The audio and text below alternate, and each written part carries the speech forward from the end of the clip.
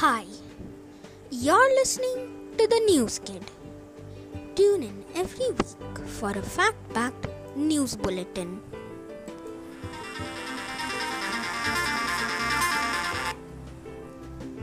Last week, astronomers captured an extremely rare photo.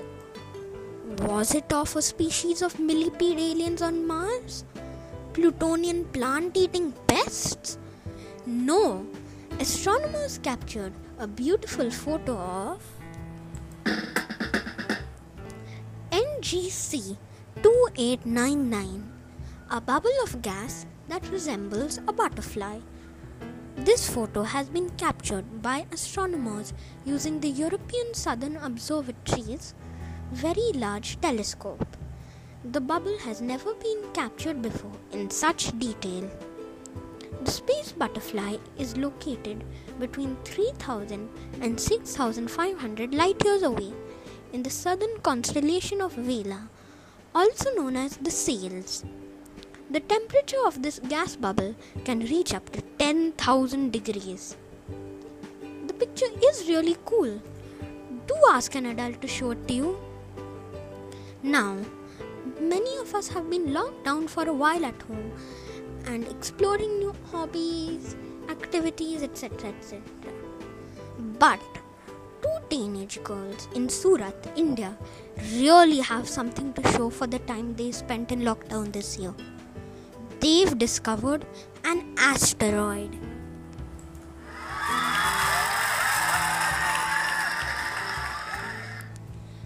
Vedahi Vekaria and Radhika Lakani, both 14 and in grade 10, took part in a 2-month program called All India Asteroid Search Campaign. The girls found the asteroid by carefully studying images from a telescope in Hawaii. In all, they found about 20 objects which they thought they might be asteroids. NASA has confirmed that one of these objects was an unknown asteroid, which now has the temporary name of HLV 2514.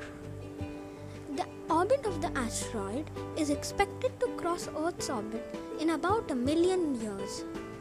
Once NASA confirms the orbit, the asteroid will be given a new name. Now that is really cool, isn't it? From space to the deep ocean.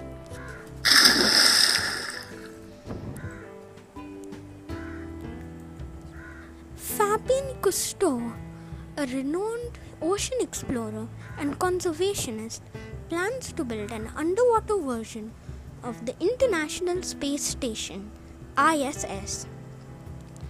The project, called Proteus, will be an underwater laboratory in which scientists can study the ocean for months.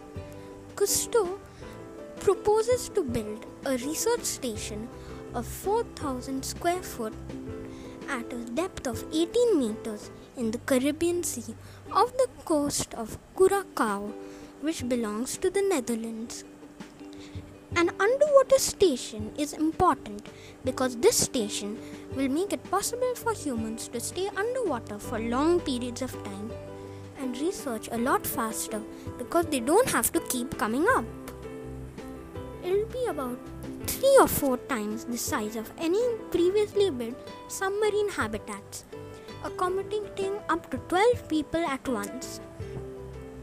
Entirely powered by renewable energy, wind, solar energy, and ocean thermal energy conversion, the Proteus station will also feature the world's first underwater greenhouse, which will grow fresh plant food for those who work there.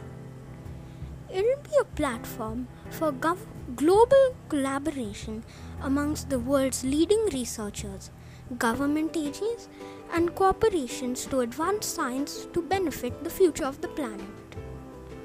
That's all for this week. Oh, and before I go, NewsKid now has an email ID. hellonewskid@gmail.com. The ID is in the podcast description too. Do write in. I would love to hear your ideas and questions. Bye for now. See you next week.